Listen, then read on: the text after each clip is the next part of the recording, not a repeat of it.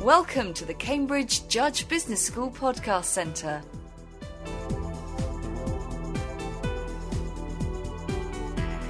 Britain's accounting standards and the link to the financial crisis are currently being scrutinised by two influential committees amid allegations that the banks have adhered to dangerously flawed rules for more than 5 years. The Accounting Standards Board heard that these rules contributed to the collapse of banks in 2008. The House of Lords Economic Affairs Committee is looking into the role of audits in the banking crisis.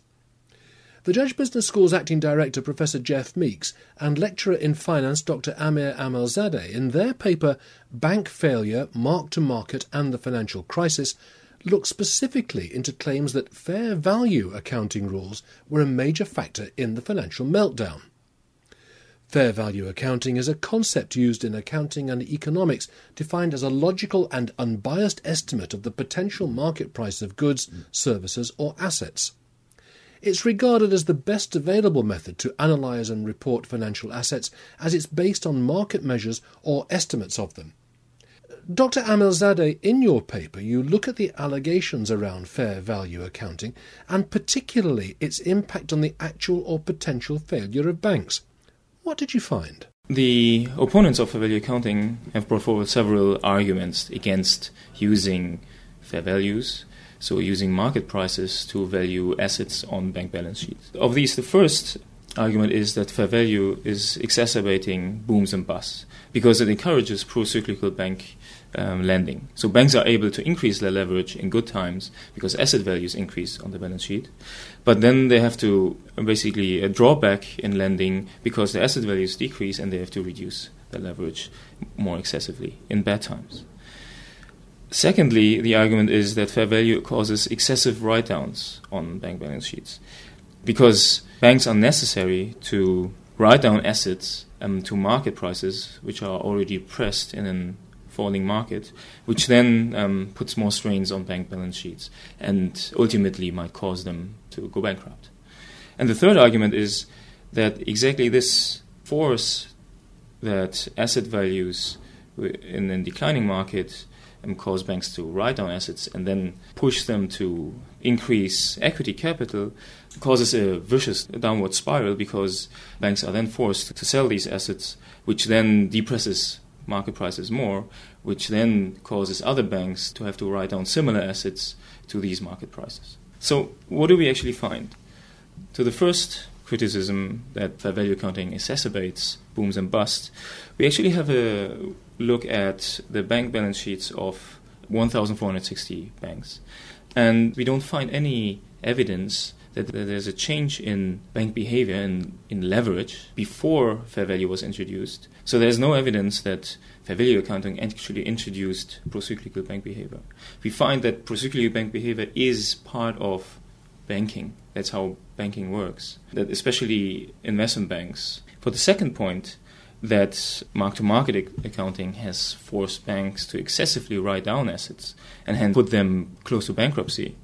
We actually don't find that mark-to-market accounting or potential write-downs of mortgage-related assets has increased the bankruptcy risk of banks. And then the third point, that fair value accounting introduced a vicious circle, which is downward spiral. We take one specific event, a big sale of a mortgage-related portfolio of one bank, to see whether it affected asset prices or the perception of bankruptcy risk of other banks in case they have to write down similar assets to exactly the same fire sale prices. And there was no evidence for this. When the financial bubble began to burst, it was centred around bad lending in property, especially in what was a new phrase added to our vocabulary, which was American subprime lending. Now, British banks were also overcommitted in those American markets, weren't they? Along the line, our Northern Rock and their Lehman Brothers foundered. There's an interesting fog around all of this. I mean, what part, if any, did fair value play? Yeah, that's correct. It's very interesting that back then, during the crisis, the failure of Lehman Brothers and, to some extent, Northern Rock was attributed to fair value accounting or to the requirement to mark assets to market. But we know today that what caused the collapse of Lehman and of Northern Rock was illiquidity. It wasn't a solvency issue, it was illiquidity. And in a way, it was, for Northern Rock, a classical bank run. We have all seen the queues outside the branches. But also for Lehman Brothers, it was a bank run, but on an institutional level. So essentially, for both banks, the interbank lending market, on which they relied, froze. But why did it freeze? Because there was uncertainty around asset values on these banks' balance sheets. So the lenders required more collateral for money borrowed from these banks. And at some point, some of the collateral, such as mortgage-related assets, in the case of Lehman Brothers, were not accepted as collateral at all. So Lehman Brothers was required to raise liquidity to be able to continue. But then, if you think of that, it's actually the opacity of values on bank balance sheets which caused this decline of trust and this bank run, this freezing of the lending market. So that means that with fair value accounting, or if mark-to-market accounting would have been applied more consistently, it would have increased transparency on bank balance sheet, and it would have probably, in the case of Lehman Brothers, even forced Lehman to act earlier. In the case of Northern Rock? In the case of Northern Rock, it was a mixture of bad bank management, bad risk management, because Northern Rock was over-reliant on short-term funding. And it was able to do so because of a very aggressive use of Basel II capital requirements.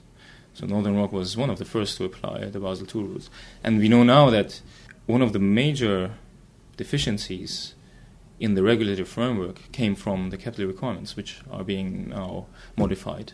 Reading through your paper, am I wrong in thinking that you were not totally convinced that the regulators had a real understanding or a grasp of what was going on, and possibly still don't?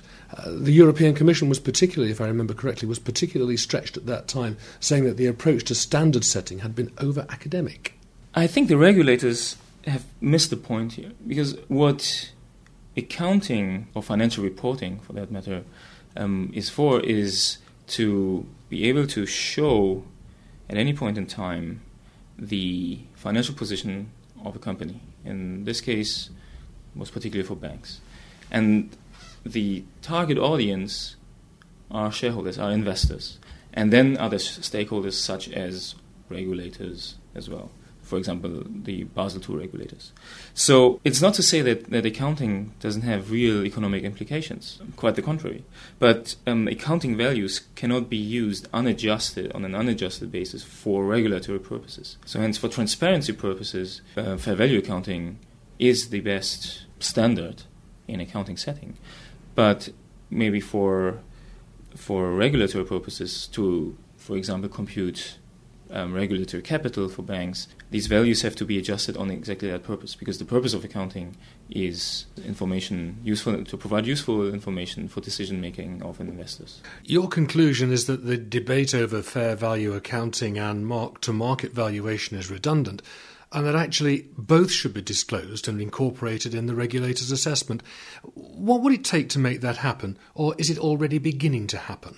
It is actually beginning to happen as we speak, because in the US regulators are changing the accounting rules on fair value accounting towards actually forcing more assets to be marked to market or to be measured at fair value, but also requiring the historical costs to be disclosed. So measurement based on fair values for many assets, but also disclosure of historical costs. In Europe, surprisingly, probably because of political pressure, because of the criticism of fair value accounting, the regulator decided that not as many assets have to be measured at fair value, but still fair value measurement is the predominant accounting standard. But if in the case that historical costs are allowed as measurement, that fair values are also disclosed. So we'll see the movement towards disclosing both measurements, both valuations, which is useful. But we see a divergence now between international accounting setting and US accounting, which will cause, I think, a lot of confusion for investors and for comparison of different balance sheets of different types of banks on both sides of the Atlantic. If it's going to cause greater confusion, that's not going to help the position, is it?